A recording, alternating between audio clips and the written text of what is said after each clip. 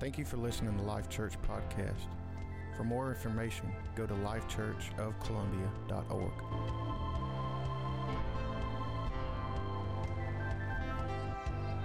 Isn't it exciting what God is doing in our children? Having an experience with God. I heard a man say one time that our colleges have become, and our professors have become so liberal that if we send our children into colleges with an intellectual assent to who God is, then intellectuals will change their mind. But if you send them into these colleges with an experience, they can't take that away from them. Can't take that away from them. That is amazing. Thank you to all you children's church workers, children's church pastors. Amen. We're on a great big push right now to invest into the next generation on every level in this church, and God's just blessing it. He's just blessing it. Amen. Grab your Bibles and stand with me this morning. I told you last week that I was going to preach my convictions and repent. Today I'm still in that same vein of the Holy Spirit just changing and transforming me. Not so much, I was telling Josh, not so much in my practice as much as my position. And what I mean by that, not changing my Christian habits, but the motives in which I do it. So I want to dive deeper in that today, and today I just got a mushy spirit about me. Y'all ever get them? You know, it's plumb sickening. You just get mushy like Russ up here confessing. So it's not my heart or my will to beat on anybody this morning. But I do want to take you into my prayer closet and my convictions. And we're going to deal with the scripture this morning and the churches of Revelations. And I just want you to hold it up as a mirror and see if maybe you see a reflection of you in there. And it's going to give you the opportunity to rejoice or repent, or wherever the Holy Spirit may lead. Is that fair enough? So in other words, I'm not preaching at you. I'm going somewhere with you. And I know there's some hungry hearts that wants to go there. And I don't know that my theology has changed, but something's changed in me. Is anybody else changing? That's why you got to be careful that you don't hunker down in certain areas and build fortresses. Can I just be real? And judge everybody else that's not in the confines of your fortress, because you might change. Amen. You just might come up a year later saying, oh my God, I got a little higher and saw from a greater perspective. Amen. And so that's where I'm at as your pastor. So I feel very vulnerable this morning. But I also feel secure enough that I can be vulnerable with my family. And you're not going to leave here judging me. But we're going to encourage one another to grow. So I want to deal with the subject this morning, the power of the will. Last week I preached on the power of passion. I want to deal with the power of the will. And he put up willpower.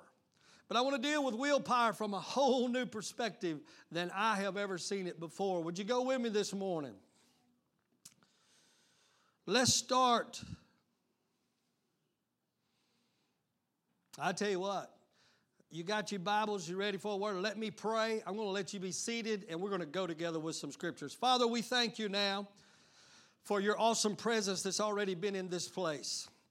And now we come to this stage in this service that you have ordained to speak to us from heaven, to allow us to pull our feet up under the tables of the Most High God and divine on manna from another world.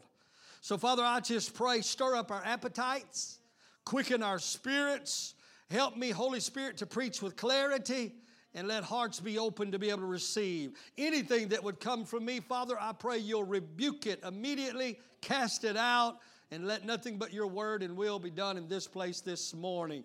In Jesus' name, amen. Praise God. You can be seated in the presence of the Lord. Because I was going to skip this portion of these scriptures, but turn with me to the book of John, chapter number 5, beginning in verse number 1.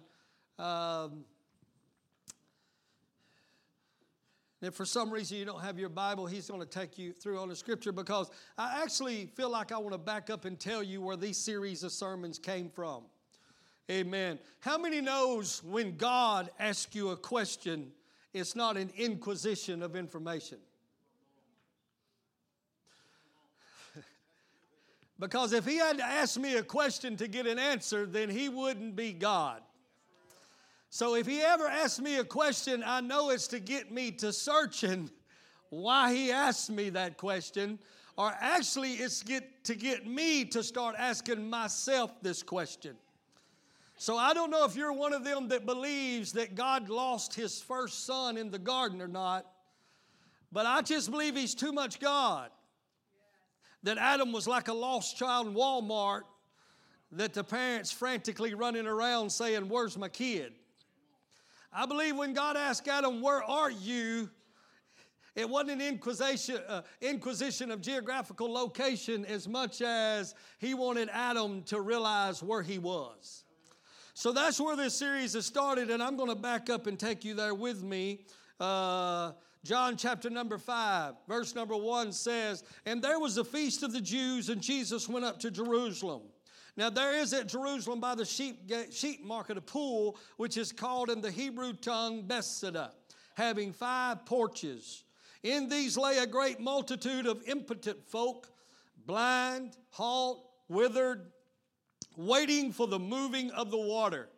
For an angel went down at a certain season into the pool and troubled the water. And whoever then first after the troubling of the water stepped in was made whole of whatsoever disease that he had had. And a certain man was there which had an infirmity 38 years. Somebody say that's a long time. That's a long time to be dysfunctional. 38 years. When Jesus saw him lie, he knew he had been there a long time, and he said unto him,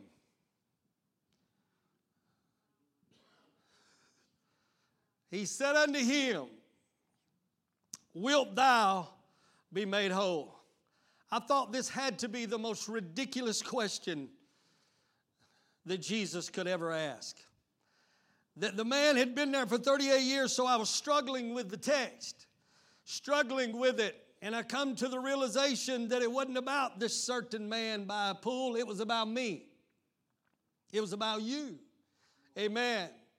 Because sometimes it's obvious that we need something, but we don't always want it. Oh, God, help me. And that's why we got to be careful about laying hands suddenly on no man. Because I may see that you have a need, and in my mind, you want that need taken care of. But I never stop to think if it's what you want. Can I just work this a little while before I let you go? If it's what you want. But the problem with this is, if you don't ever stop and ask yourself the question, do I wilt? Somebody say it's about the will. Wilt thou be made whole? And we will fool ourselves to think we want something because we know we really ought to be living at that level. We ought not to be dysfunctional, and I ought to be walking like everybody else. Amen. And so we'll even get close to the proximity of where I'm supposed to receive it, but never engage in the activity that would produce it. But it gives me comfort if I can say, but I want it. Oh, this is going to be too real this morning. Amen. And I can lie to you, and I can lie to me. And you know, saying, I know I need it. So like some people in here wanting to shave off a few pounds. Can I get a witness? Thank you, Scott. But Jesus will stop and say, do you really want it? Because it's easy to be committed to an idea than to commit to the reality of that idea. And then I can always fixing to lose some weight. Now, I'm telling you, am I preaching already? I'm fixing to. I know I ought not look like this. That is not a good place to laugh. You know I'm finna get my health in order. I'm telling you, I'm finna get my finances in order. I'm finna quit them Sonic Cokes. I'm finna quit them Sonic burgers. Amen. I'm finna quit this spontaneous. Amen. Somebody shout, preach, Pastor. Come on, I need a little help. Amen. When in reality, this morning, God is just saying, amen, I know it's obvious you need it. I know you've been this way a long time, but before we do anything, before we go any further, I just got one question for you. Do you really want to come out of this thing? Yeah, that both sides.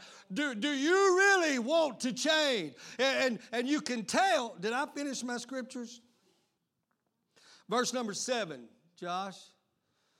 The impotent man answered him, Sir, I have no man. He didn't ask him about a man. He asked him, do you really want to be healed? Is it really your will for change? You can always tell that you really don't want to change when you automatically start blaming somebody else. Amen. I wouldn't be like this if he wasn't like that. Amen. So you can always tell, amen. And when Jesus asks you a question, you just standing there naked. You know, you just naked. You can't hide nothing. Amen. And he'll get you to thinking, amen, of do you really want it? And that's where I want to go. I want to deal with the will this morning, not what's coming out of your mouth, not what you've been revolving in your mind for 38 years. 38 weeks, 3 days. Amen. I want to deal with the will. He said, I don't have anybody. You can always tell you don't really want what you say you want when you blame somebody else because you ain't got it. He said, I don't have nobody. But let me just give you a prayer. I'm just taking y'all into my prayer closet this morning. Amen. You just take what you want, throw the rest behind you. They'll need it. So Jesus ignores the question, the answer, the statement, because it was just a distraction from the true question. And see, that's what we'll do to God. Amen. We'll try to throw it off. When he asks us direct questions, we'll try to distract the question. Is anybody with me this morning? We'll try to distract the conviction and justify my dysfunction. So Jesus understood it. He understood. He didn't say anything. Can I tell you, a lot of things that we're saying about the condition we're in, we ain't saying nothing. Because they're not reasons, they're excuses. And it enables me to stay. And God don't reason with excuses. He only reasons with reason. Because where there's a little legitimate reason, he jumps in to bring transformation. But he will not dialogue with me as long as I'm in excuses. He's saying, no. I can't hear you. No, I can't see God doing that. So he come up with an excuse. And he comes back with, okay, if you really got the will to change, take up your bed. In other words, if it's really in your heart, you're going to have to do something. You're going to have to quit making excuses, quit waiting on somebody else to change, quit waiting on the job to get better before I become a giver, quit waiting on the husband to come better before I start smiling, quit waiting on the wife to get better before I have some joy. Oh, I would be happy if I wasn't married to a knucklehead. Amen? Huh? Amen. I would. It's in me to be happy. This really ain't me. It's him. Oh, my God. This pastor's preaching this morning. Amen. I wouldn't have cussed you out if you hadn't. Huh?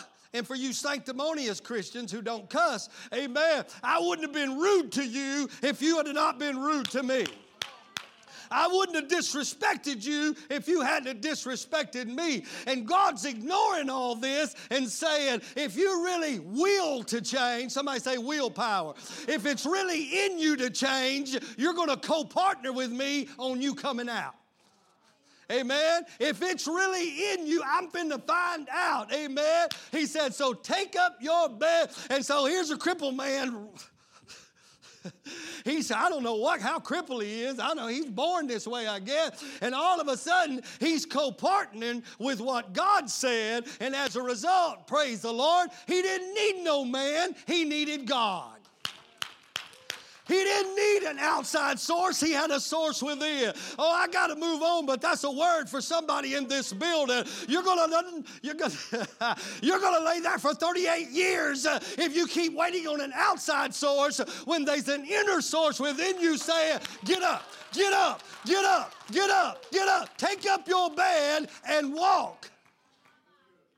Oh, my God, I got hung up there, and I didn't really need to this morning because I got to move on. So I just had to tell you where my conviction is coming from this morning. Amen. And now everything I engage in, I hear that question. Is this really what you want? Amen. I'm going to preach this morning, but I would venture to say that there's Christians gathered all over the community this morning.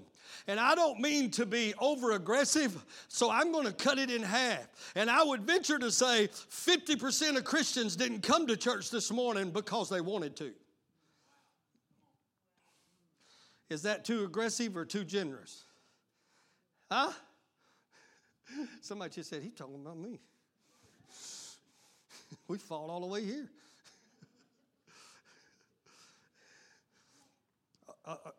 Come on now, can I just lay some of my convictions on you? I feel something happening. I'm just going to work it a little bit this morning, amen? So this morning, before you leave this building, I just need you to let the Holy Spirit ask you the question, wilt thou be made whole? Is it really in your heart to change? Is it really what you want? Or is it so obvious that everybody knows it's what I need? Next passage of scriptures, Revelations chapter number 2, verse number 1. That was just the introduction. I hadn't preached yet, okay? Revelations 2 and 1. Thank you, Josh. We're going to run through it pretty fast. And unto the angel of the church of Ephesus write, these things says he that holds the 7 stars in his right hand, who walks in the midst of the 7 golden candlesticks. I know your works. This is Jesus talking to his churches. I know your works and your labor and your patience, and I know how you cannot bear with them which are evil. I know you have tried them that say they are apostles and are not, and has found them liars. I know you have borne, you have carried the load, you have patience, meaning you have endured for my name's sake, and you have labored, and on top of that, you've been faithful in your laboring. You have not fainted. If he'd have stopped right there, the Ephesus church would have been shouting. Ain't he a good father, though, that he don't just pick out all the bad, Scott? Ain't he good like that? That he will give you an attaboy before he kicks your... He'll give you an attaboy, but thank God love don't just stop at an attaboy. It says, but let's work on a few things. Nevertheless, in spite of all your faithfulness and your dedication and your commitment, for my name's sake, not for you, but for my name's sake, he said, nevertheless, I have somewhat against you. You lost your passion. You left. You abandoned the first love. Now, we are quick to jump to, just stay with me a little bit, we're quick to jump to first love being the very beginning of my relationship with God. I can buy into that because relationships can wane, right? Come on, some husbands and wives. They can wane if you don't keep them fueled. I can buy into that. Amen. But the Greek and the Hebrew teaches us that this word first means priority, chiefest of everything I do. So in reality, he's saying, you're still doing all the jingling and the jangling of religiosity, but the priority has been abandoned. It's what moves me, God said. It's what moves me. Amen. I don't really need your worship as bad as you need to worship. Are you following me this morning? Amen. He says, because you're still doing all of this, and everybody else would applaud you. And said, man, you're just so committed and you're just so faithful. He said, but I'm having a problem with you because you left that exalted place of relationship and will. Because really, it's not your service I want, it's your will. Because I can get slaves to serve me.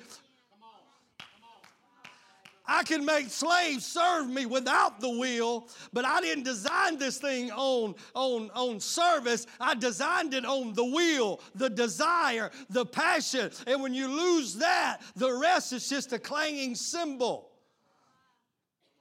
He said, that's what I'm having a problem with. You've left your first love. So remember, I love this part. Remember from whence thou art fallen. To fall means to go from this level to that level.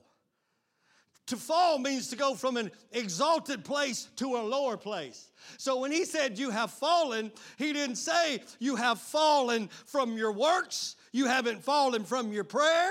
You haven't fallen from your Bible reading. You haven't fallen from your church attendance. Amen. He said, but what you've fallen from is the exalted position of your will. Oh, y'all going to have to go.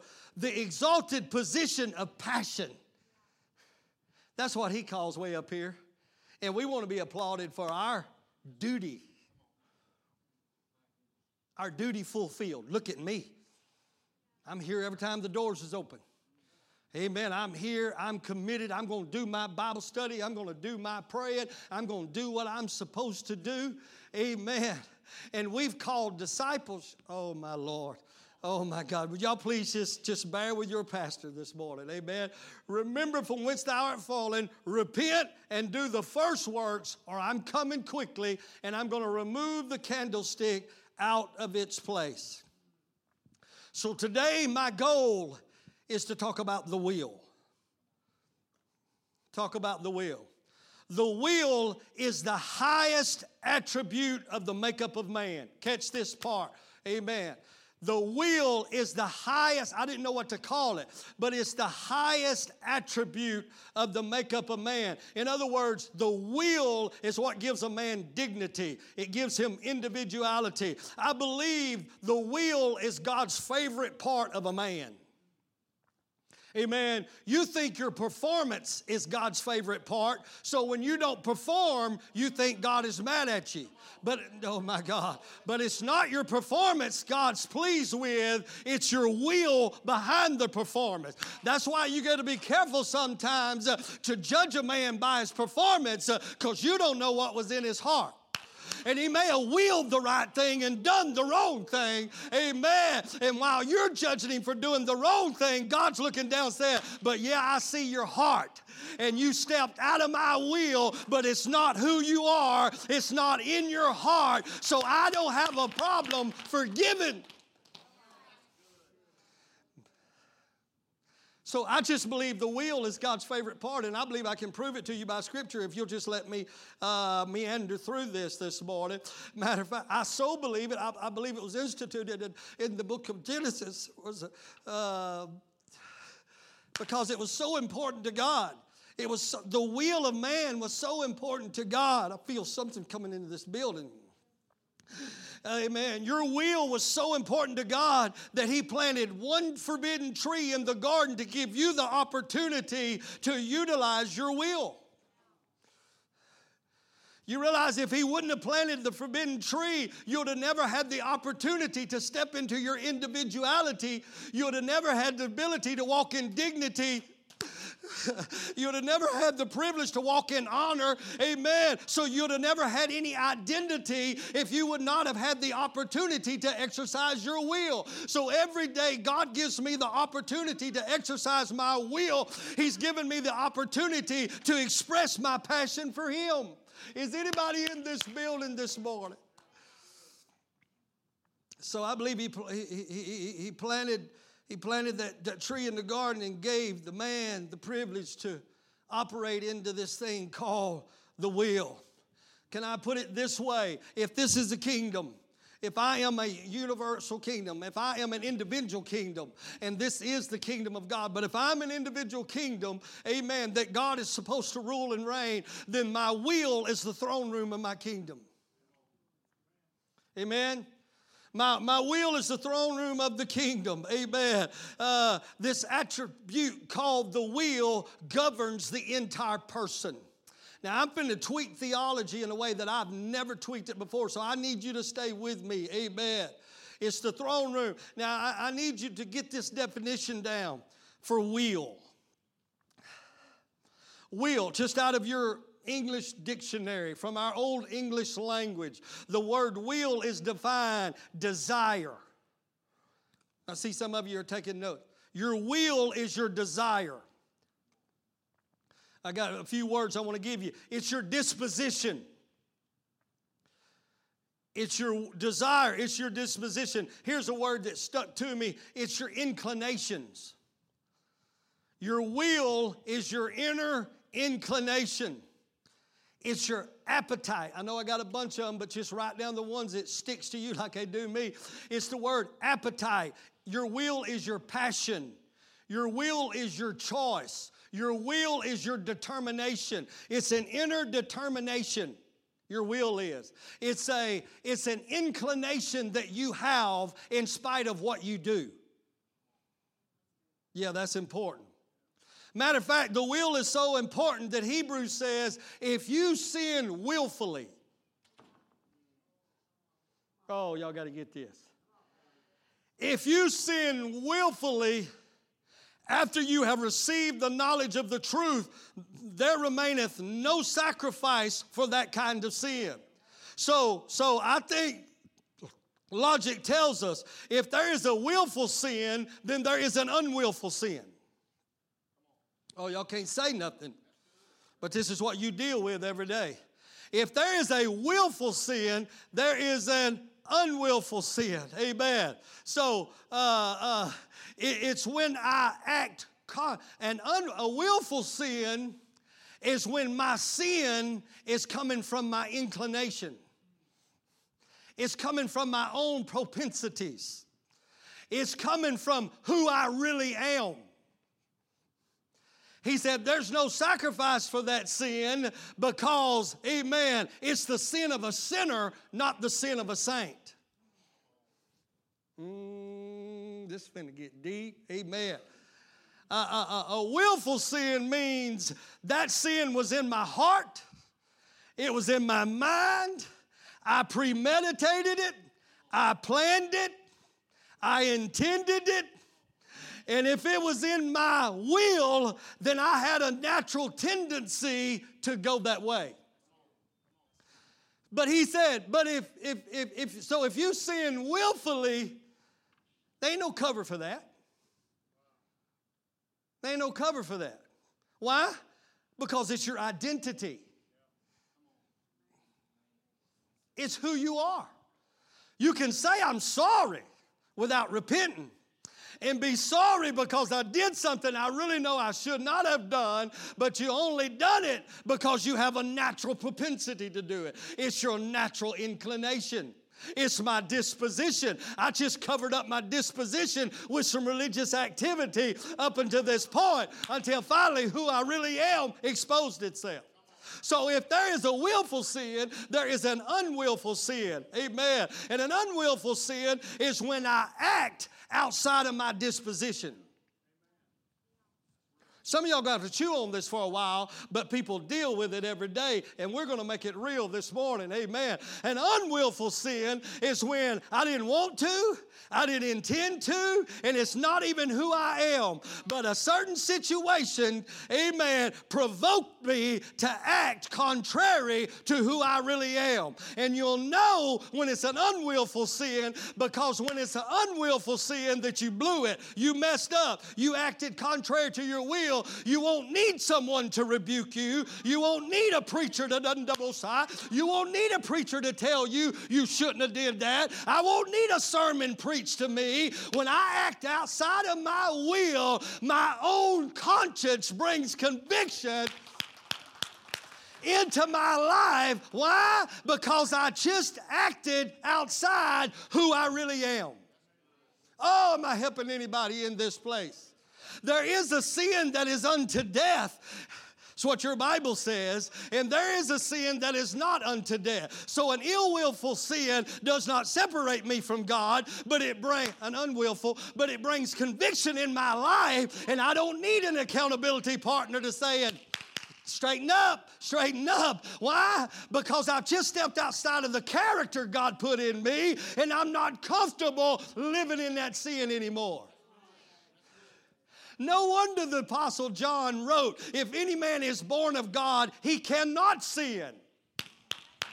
Oh my God, when you really get born again, we won't be struggling on what sin I can get away with and what sin I can do, because when it's not who you are, it's not in my will, it's not in my character or disposition. Are you following me? Amen.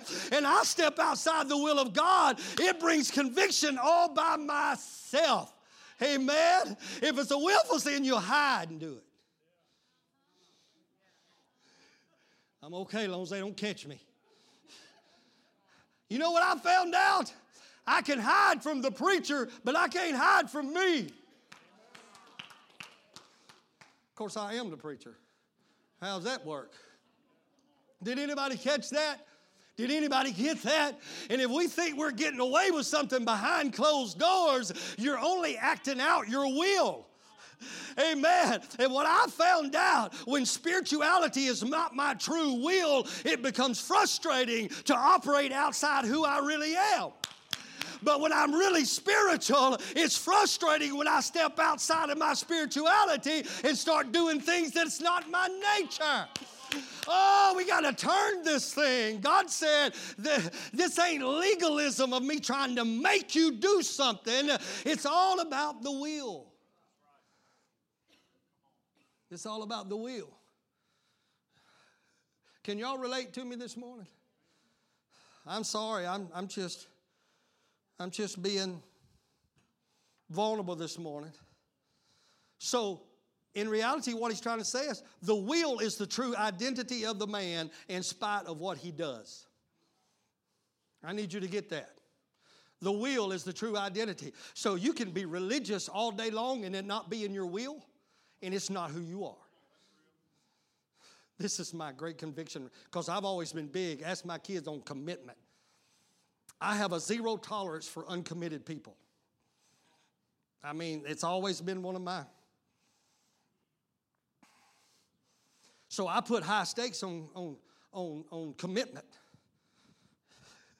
And I'm going to show you where he's tweaking my doctrine. Can I? So what we're dealing with is the will is the true identity of the man in spite of what he does. In other words, true character is revealed in the will in spite of his discipline or habits. Let's go deeper in that. Amen. 1 Samuel, God reveals this. Samuel went to anoint a king. And he lined up all of David's sons, and he got to old Eliab, and Eliab was tall and good looking. I mean, he had broad shoulders, and Samuel looked at him and said, this man has got to be the king. This is the one. And when he did, God spoke to him and said, no, I haven't chosen him.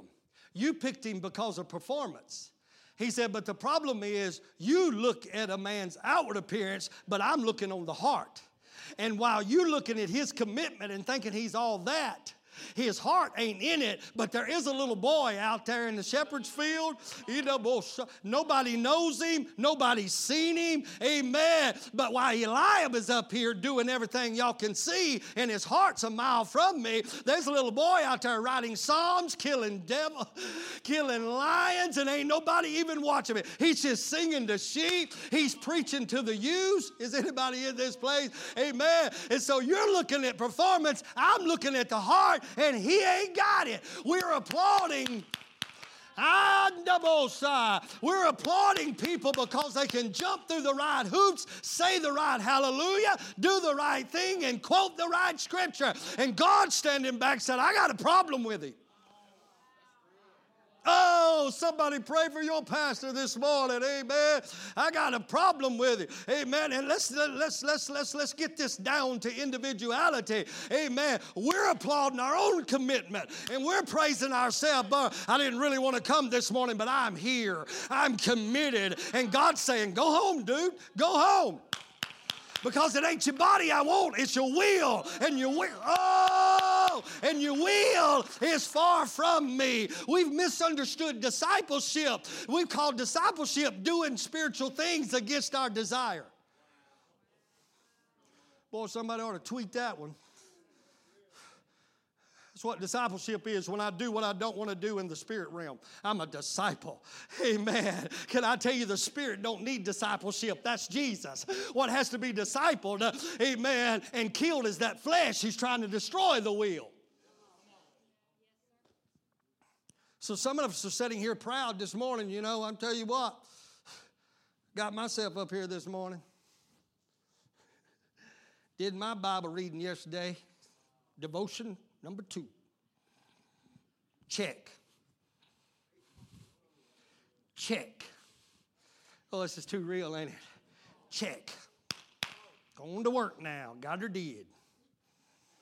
God Almighty, y'all help me this morning. I got her did. Amen. And the whole time I was doing it thinking this is unreasonable. Amen. I ain't got time for this. Oh, my God, help me, Holy Spirit. I really ain't got time for this. Amen. Are they going to sing that song again? My arms are getting tired. Are they going to worship again? My arms are getting tired. Would they quit this worship stuff, let the preacher preach, and I can get to La Bamba before that place fills up? Is anybody listening to me? Oh, God, help me. And we leave here saying, yes, we won. And Jesus said, I got something against you. You did the right thing, but with the wrong heart. You gave me your mouth, but I want your heart. You give me your lip service, but I want your heart. Amen. He said it don't count in my realm. Matter of fact, he said when you bring your offering, amen, you're looking at the amount, I'm looking at your heart. That's why he said you can't just give money up here. He said you got to be a cheerful giver. Don't give of necessity. Well, I'm going to praise him. Preacher said praise him. Does that preacher say stand again? Stand up. I'm going to stand up. I'm going to worship. Everybody clap your hands. Everybody clap your hands. Come on. Everybody clap your hands.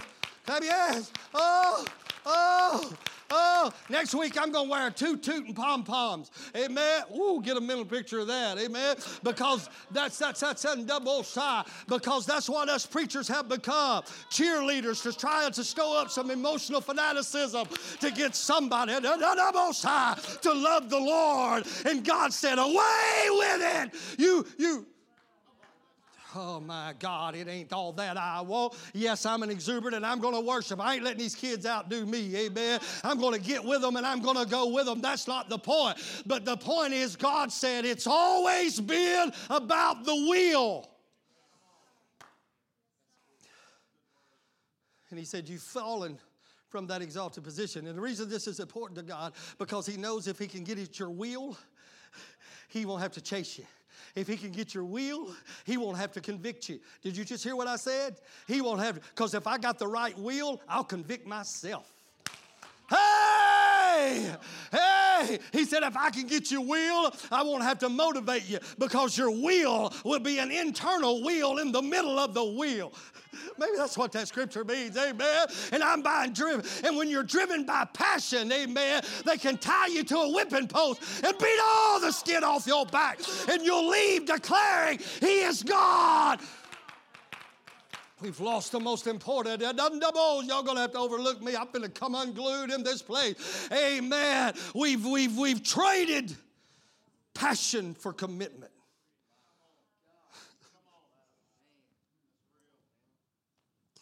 And then applauded it.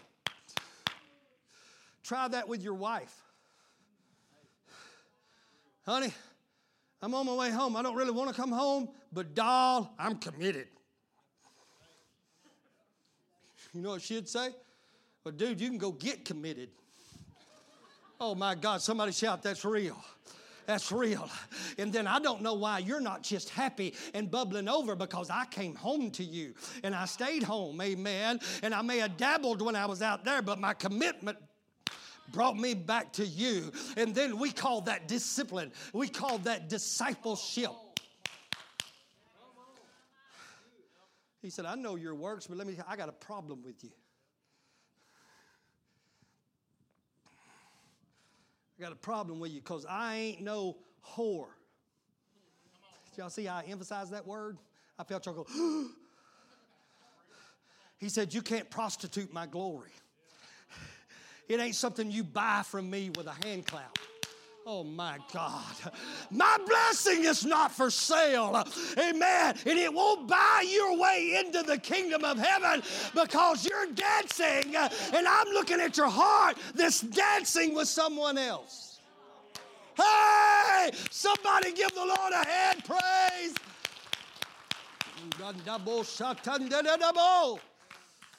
My God, y'all going to have to pray for your pastor. God won't let go of me. I feel such a heavy something happening in this place. I need my prayer warriors praying. I'm going to put a scripture in context that we always use out of context just for you this morning, okay? You're going to remember one portion of this scripture, and it's the only one you're going to know because it's always taken out of context. Anybody ever heard the scripture, as a man thinketh? Can anybody finish it for me? Let's hear that.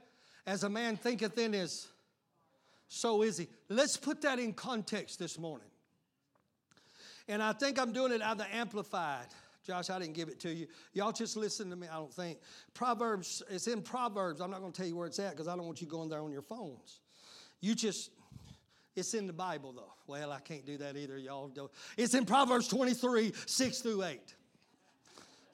But I'm going to read it from the Amplified. It says, do not eat the bread of a selfish man or desire his delicacies. For as he thinks in his heart, so is he. He says to you, eat and drink, yet his heart's not with you because he's begrudging what it's costing him. The morsel which you have eaten, you will vomit, and you will waste your compliments.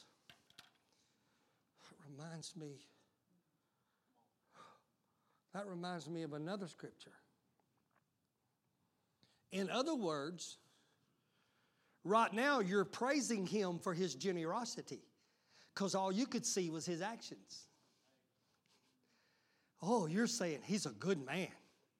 He's a great man. He just brought me right into his house. He put a big meal out to me. Amen. And so you're praising him for his generosity. But when you find out what was really in his heart, it makes you sick at your stomach because of all the praise you gave him, not knowing he was pretending. That he actually thought, this guy is not worthy of the food I'm giving him. Wait on me, Josh. Wait on me. I see you going. It reminds me of what Jesus said about the Laodicean church. when he said, I know your works. You're praising me. You're worshiping me. But in your heart, you're really giving me more than you think I'm worth. You just showed up because you know you're supposed to, and you just worshiping because you know you're supposed to, because I got to put this persona on, when in your heart you're grudgingly giving me my praise. You're grudgingly giving me my... He said, therefore, you're not hot, you're not cold, you're lukewarm, and I'm going to. And we're still sitting in churches, and we walk out and get in our cars proud of ourselves. Nailed it today. Song with that worship team. Fruit, you with me? Yeah, look what I done. I was committed. I guarantee you can trust me to be back here next Sunday. Get back here next Sunday. Jesus dealt with this situation. Jesus, he wasn't like me. He wasn't scared. He was preaching to that religious bunch. Amen. And he called them hypocrites. You know what hypocrite means? That's a theatrical term. It means to take one face off and put another one on. That's really a theatrical term. Well, now it's a bad term for us, and we don't want to be called hypocrite. But a hypocrite in theater was cool. I can play many things. I can put on many different faces. Amen. And he said, the man may act benevolent, but in his heart, he's grudgingly giving it to you. He said, I can tell you right now, he ain't going to get credit for what he's given, because as a man thinketh in his, that's who he really is. Oh! And then Jesus comes along and he said, what you do get from him, it's going to make you sick and you're going to vomit it out. Amen. I wonder if our best worship services are honoring God or nauseating him. I wonder if our greatest commitment, I wonder if our most powerful commitment is honoring God or nauseating God. Oh, I knew it was going to be quiet. Remember, this ain't for you, it's for me. I'm just letting you in on it. So Jesus spoke up to them and said, you hypocrites, you pretenders. Everybody else thought y'all was holy and bowed when you walked by with your phylacteries and your turban and your ephod. You had all the religious jargon on, and everybody else kind of gave honor to you and took a back seat. He said, but I tell you, you're honoring me with your lips. Oh, my God. You honor me with your lips. He said, with your mouth you do pray, worship me, and you honor me with your lips, but your heart is far from me. And the next scripture said, therefore you worship me in...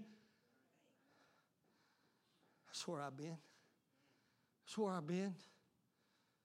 That's where I've been, that all of a sudden my self-righteous commitment come crashing down. It come crashing down. And here's what's funny. I used to be scared to try to preach this stuff because I've never seen it like I've seen it now. Because if you was committed, it's all that mattered. If you was committed, that was all. Well, I tell you what, I don't want to be married to a woman who's committed to me. I want to be married to a woman who's in love with me.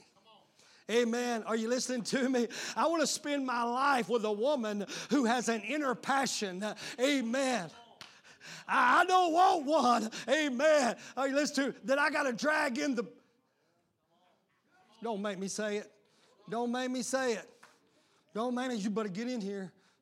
That Bible says your body belongs to me. God, this is too much. This is just too much. Amen. Are y'all okay this morning? Amen. God said, no, I want a mutual desire. Amen. That says, I was glad when they said unto me, Yedebosai. I was glad when they said, let us go to the house of the Lord. Not, my God, is it Sunday already?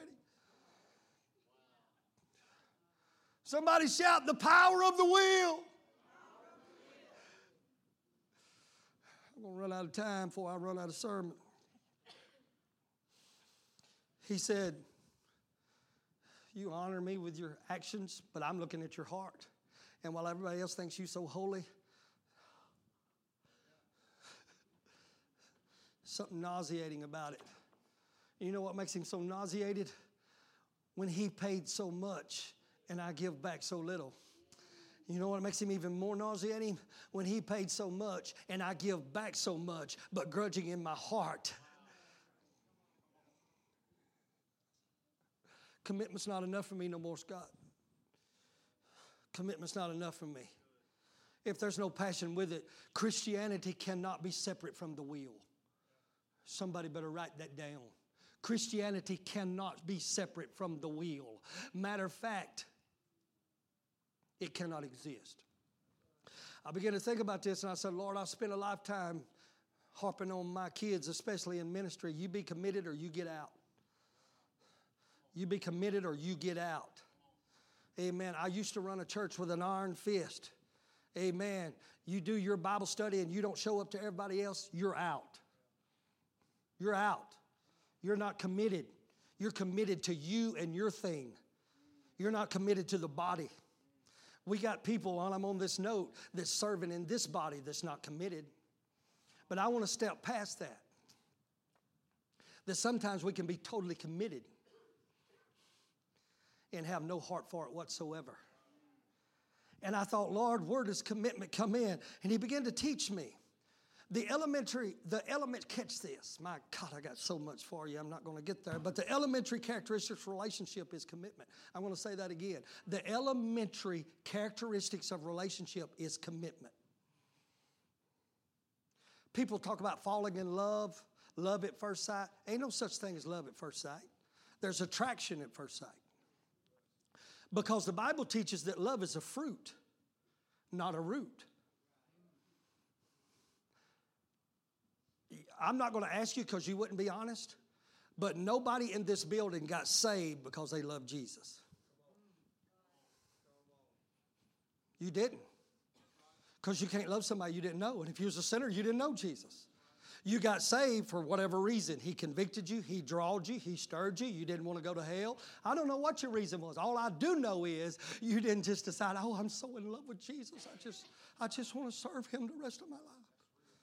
No. You by faith got saved and committed yourself to Christ. And that is the elementary, are y'all catching it?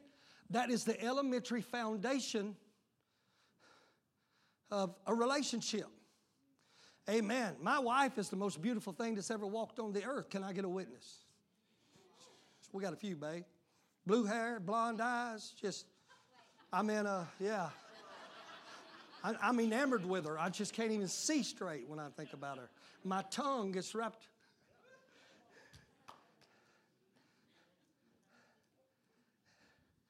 But I committed to her before I fell in love with her.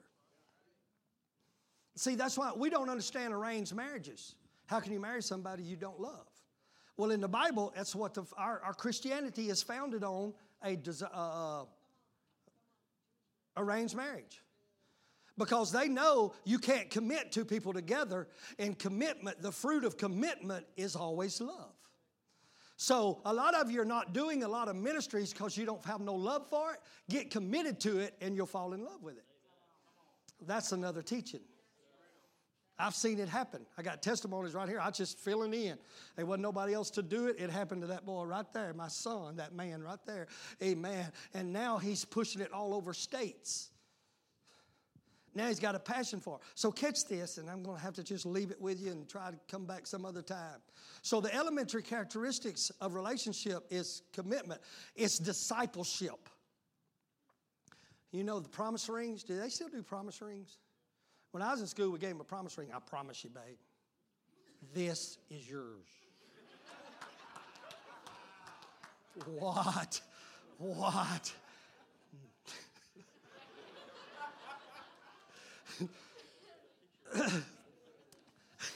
Josh just said, I wish I had a picture of you in high school.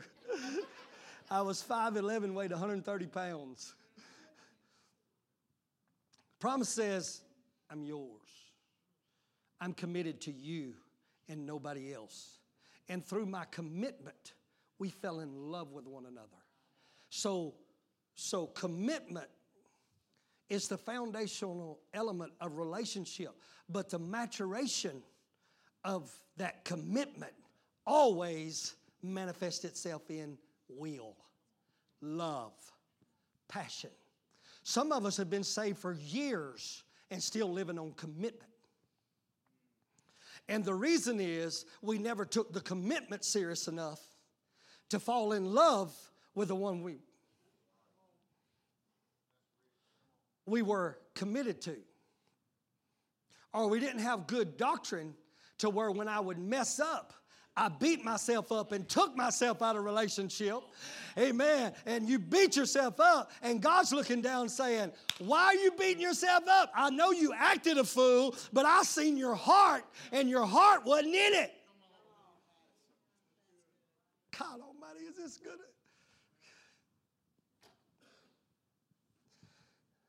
So the maturation of my relationship, when my commitment starts being, or my relationship starts being fueled by passion instead of commitment. When this happens, everything changes. Everything changes. It's then no longer a discipline. Did y'all catch this part? I know I'm not screaming, but did you catch? It's no longer a discipline. It's a passion. You can't stop a man like this.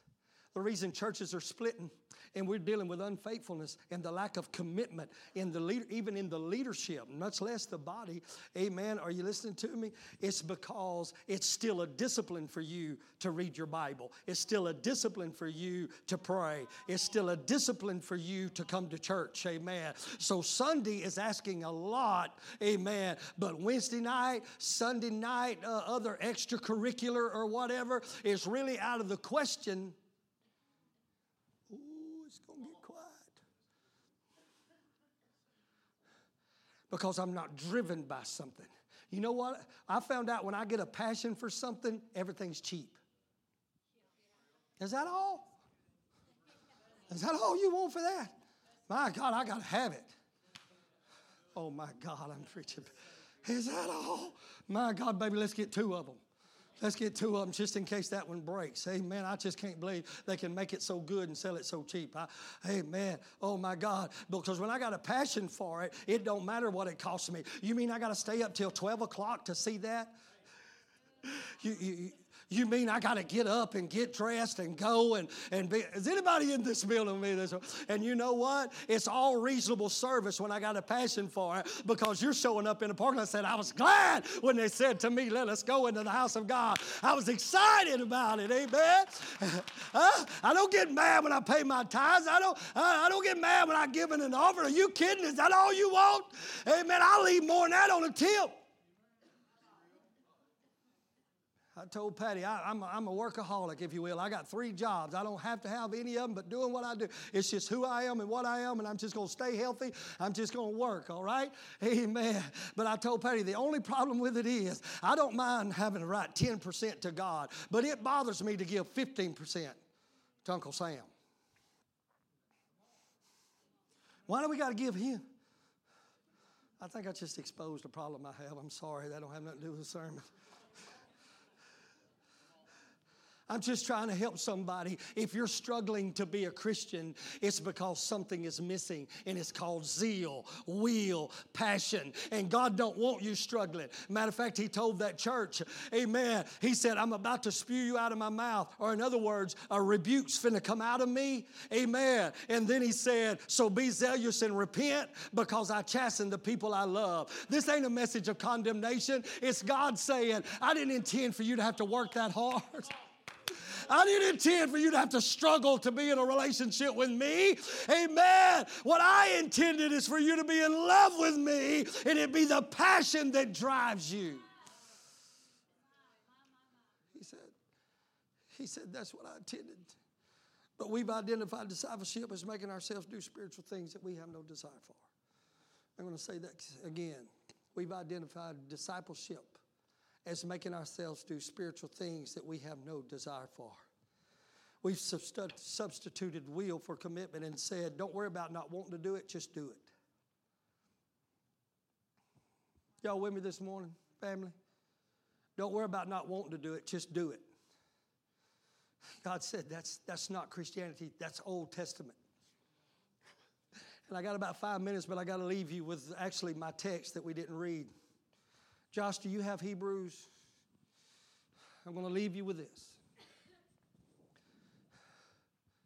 I need you to change your theology. Discipleship was never designed to make you do spiritual things you have no desire for doing. Discipleship was designed to kill the flesh that was killing the will. instead of dealing with the flesh and discipling my spirit to do what it don't really want to do. You can't have friends that way. They'll pick up on it. You can't have true friendships if me spending time with you is a problem. Oh, God, so much needs to be said.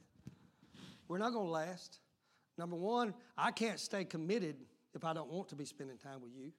And number two, you're going to know when I'm with you, I'm really somewhere else. And then we teach in Christianity, that's discipleship. Making myself hang out with God and His people when my heart's 100 miles from here. Amen. Don't look down right now, but how many's looked at you watch? My God, is he going to preach all day? Are y'all okay this morning? Is he going to preach all day? You'll sit there for 2.5 hours and watch LeBron James get his britches beat off of him. And can't wait till the next game. Are they still in it? Can't wait till the next game. Because when you got a passion for something, it's all reasonable service. Can you imagine being a Christian and it being reasonable? I don't know if that was sarcastic or not. Reasonable, not unreasonable for me to give, not unreasonable for me to love, not unreasonable for me to be faithful. Can you imagine how our worship services change if worship was reasonable? It's my reasonable service based on how good He's been to me. Listen to these scriptures. Now, Josh, I forgot to give you the scriptures right above it, but he's talking about the old covenant. I want y'all to take this with you. He's talking about the old covenant. Oh, you got him? Thank that guy. But now, talking about Jesus, He has obtained a more excellent ministry by how much also He is the mediator of a what? Somebody shout better. Of a better covenant which is established on what? Somebody shout, yoo-hoo! That's us. He's talking about the old covenant and the new covenant. Look, for if the first covenant had been faultless, the first covenant was faulty, and God knew it. He didn't like it, but it was the best He had till He sent His Son.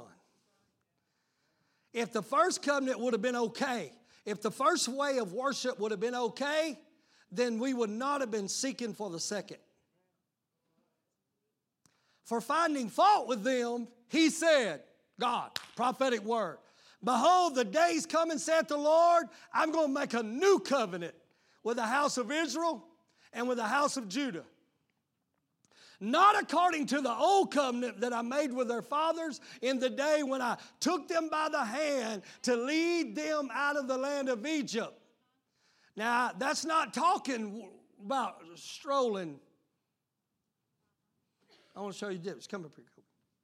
That's not talking, I took them by the hand like this. Now, I know it's going to be awkward, but I told you. See, your heart's not in this.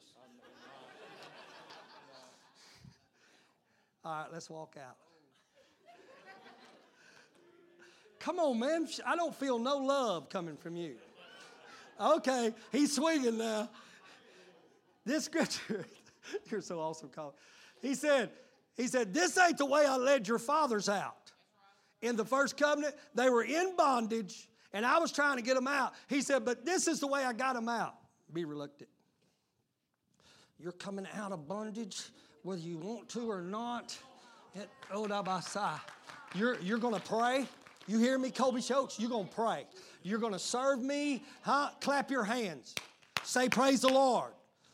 That's right. You're going to worship. You're going to worship. He said, I'm going to give you a better covenant based upon better promises, not like I did in the Old Testament with your fathers. I just drugged them around, and they did not continue in the covenant.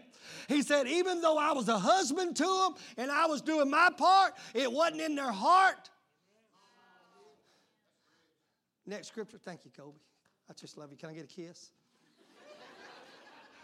He said, but this is the covenant that I will make with the house of Israel after those days. After what days? Those days that Jesus Christ, the Son of the living God, came down to destroy all this legalism. And what? I'm going to put my law into their mind. I'm going to write them in there. Somebody shout willpower, willpower. And I'm going to be a God to them and they're going to be a people. He said, this is the new covenant. I'm going to pay a price to where I'm not dragging you around. That's religiosity. Oh, somebody shout, thank you, Jesus. He said, but I'm going to give you the willpower. It's going to be a passion you have. Somebody shout, renew passion. Somebody shout, where's the will? Where's the will? He said, if you're not living on this level, he said, you're living on an old covenant. And we've brought an old faulty covenant into a relationship. And I'm going to discipline myself. That ain't the way God intended. You can't be happy like that. I can't be happy like that. Are y'all following me?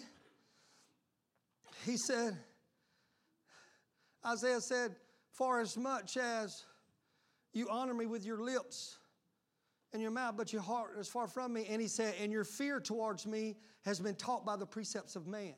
In other words, I'm going to teach you how to reverence God. I'm going to teach you. This is what you do. This is how you dress. This is how you talk. You're going to reverence. Is anybody in this place?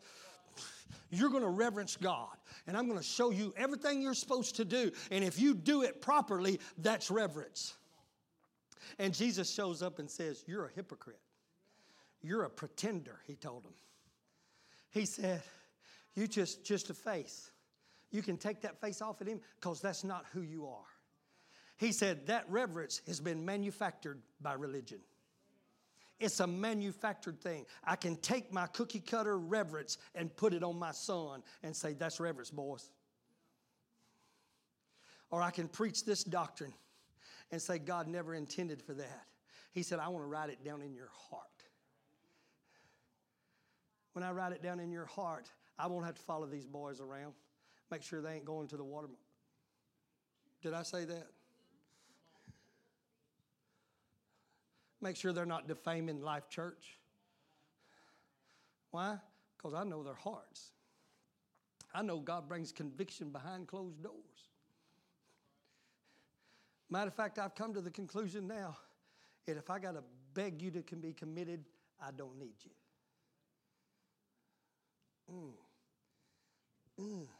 Why? Because it don't matter how committed you are if your heart ain't in it. And I'm shutting up. But I've come to the conclusion that's why some people can stand before God and him say, I don't know you. I never knew you. What do you mean you don't know me? I turned the air conditioners on for the people. I was there. Let's go back, look at the attendance report. But see, because God don't recognize the external, he only recognizes the internal. And when he looks, it's blank. Because you were never there internally. Oh, God. I need somebody praying right now, because if this message don't come with conviction, we've just wasted our time.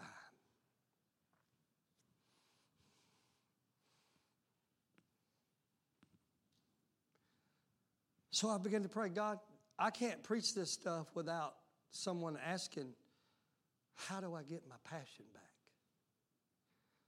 How do I get my will back? I've been praying for the wrong thing. I've been praying for commitment. And my passion waned.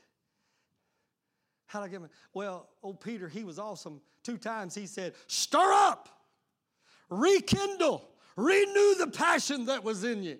Amen. How do you stir something? You got to stick in there and stir up. You got to stir up. Maybe you need to hang out with somebody who has an anointing you respect. Amen. Maybe you need to turn the channel to someone who can bring a passion into you. Maybe you need to listen to music that stirs up holy fervor in you again. Amen. I don't know. I don't know how you stir yours up. But if it's a spiritual passion that has to be stirred up, I can't stir spirituality with carnality. So I got to bring something spiritual to stir it up. But then I found a scripture that I close with this, and I promise that I have quoted all my life, and now it means more than me than anything. Paul said, as you obey me when I'm present, obey me even the more in my absence, and work out your own soul salvation with fear and trembling. And the next scripture is, for it is God who works in you to stir up your passion and your will. I wish somebody pull that up in the Passion Translation. Oh, there it is in Amplified. For it is not your strength, but it is God who is effectively at work in you, both to will and to do. That is strengthening, energizing, and creating you the what? The longing and the ability to fulfill your purpose. That's what we're leaving with. Quit praying about your commitment, because it doesn't matter if your commitment gets better if your heart ain't in it. And start praying, God, it's you that works in me and energizes a will. Isn't that awesome, Scott? He requires of me my heart, but now he's telling me, I'll be the God who stirs up the fire in your heart.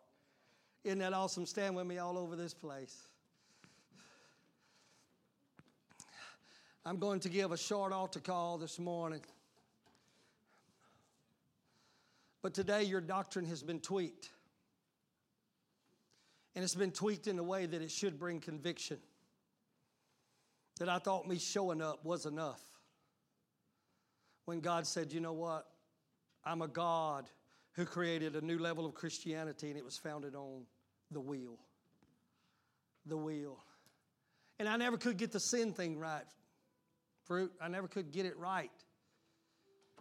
Because I knew the Bible says that if you're born of God, you can't sin. And I found out that's true. I can't. What it actually means is I can't habitually stay in a fallen state when something happened that made me act outside of my character. But because that's not who I am, I now have an inclination to love when I used to have one to hate. It's called Christianity. Anybody else? Has there ever been anybody you got so frustrated you wanted to hate? Boy, y'all will not answer that question. You wanted to dislike them, but now you got new propensities because you're taking on the divine nature of God. And you find yourself, I can't even stay in the state of unforgiveness anymore because it's not my inclination. Oh my God, that's why the scripture says, if any man be in Christ, he's a new creature. Old things are passed away, and behold, all things come. Can I tell you, it's a sad day, but there's a high majority of people in church buildings with names on the roll that's never been born again.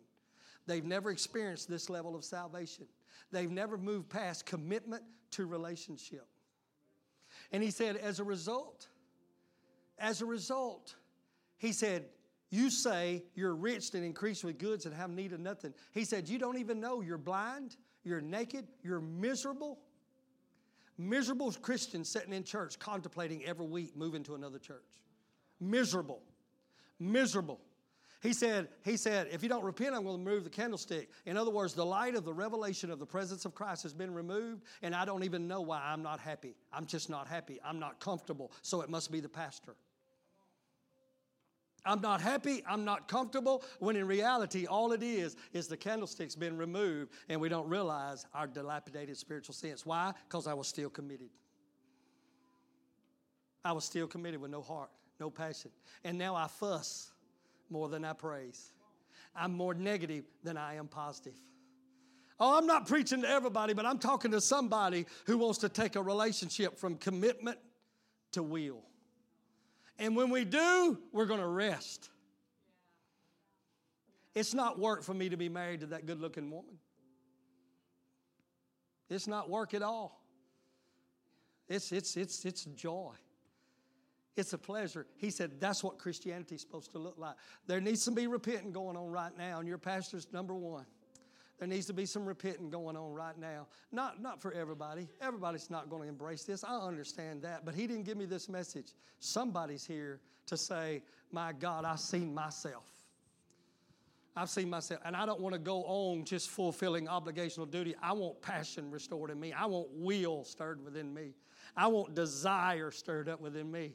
Father, it is you that worketh in us to will and to do of your good pleasure.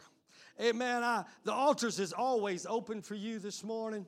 Maybe you're not even in a right relationship. So today, Christianity has been presented to you in the way it should have been preached forever. That God's not asking for obligational duty. He's just asking you to come and give your heart to Him and let Him use your heart to fill you with His passion, His zeal and desire, so that you can with joy share that with somebody else. Thank you for listening to Life Church Podcast. For more information, go to lifechurchofcolumbia.org.